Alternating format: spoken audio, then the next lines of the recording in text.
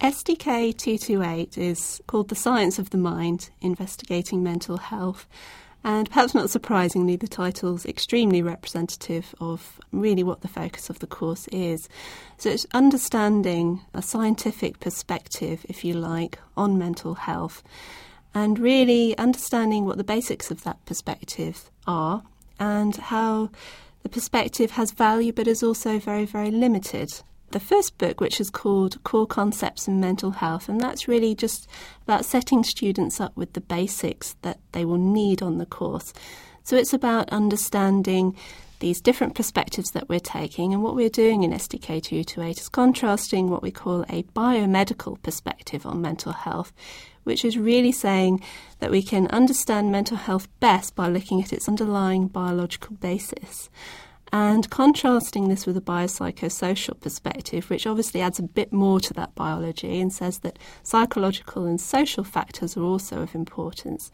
Our second book is called Mood and Wellbeing, and this book covers anxiety and depression disorders, but we also have a wonderful chapter in there on positive psychology, which is a relatively new aspect of the psychology discipline.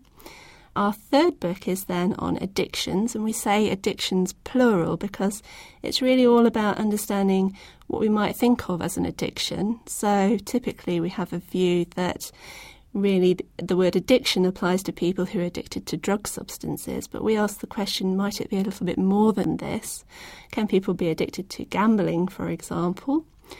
And then we go on to discuss dementias, and again plural, although we do start out looking at all the dementias broadly, we then do narrow our perspective a little bit and we talk about Alzheimer's dementia in depth, particularly when we come to talk about the brain aspects of dementia.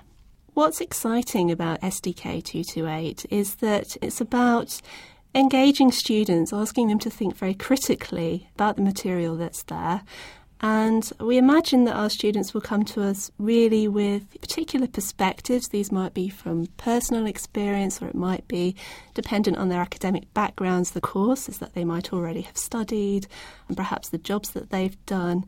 And it's about asking them to take into account that their perspective might be different once they've done SDK228. So to read these theories, these perspectives, these models, and then to engage with the vast amount of multimedia that we've developed for the course, and to engage with those and realise really some of those theories don't answer all of the questions, that there are limitations, and to understand why perhaps where one discipline fails, like a scientific discipline, there are other disciplines that can step in, and that maybe these have some different and very valuable answers.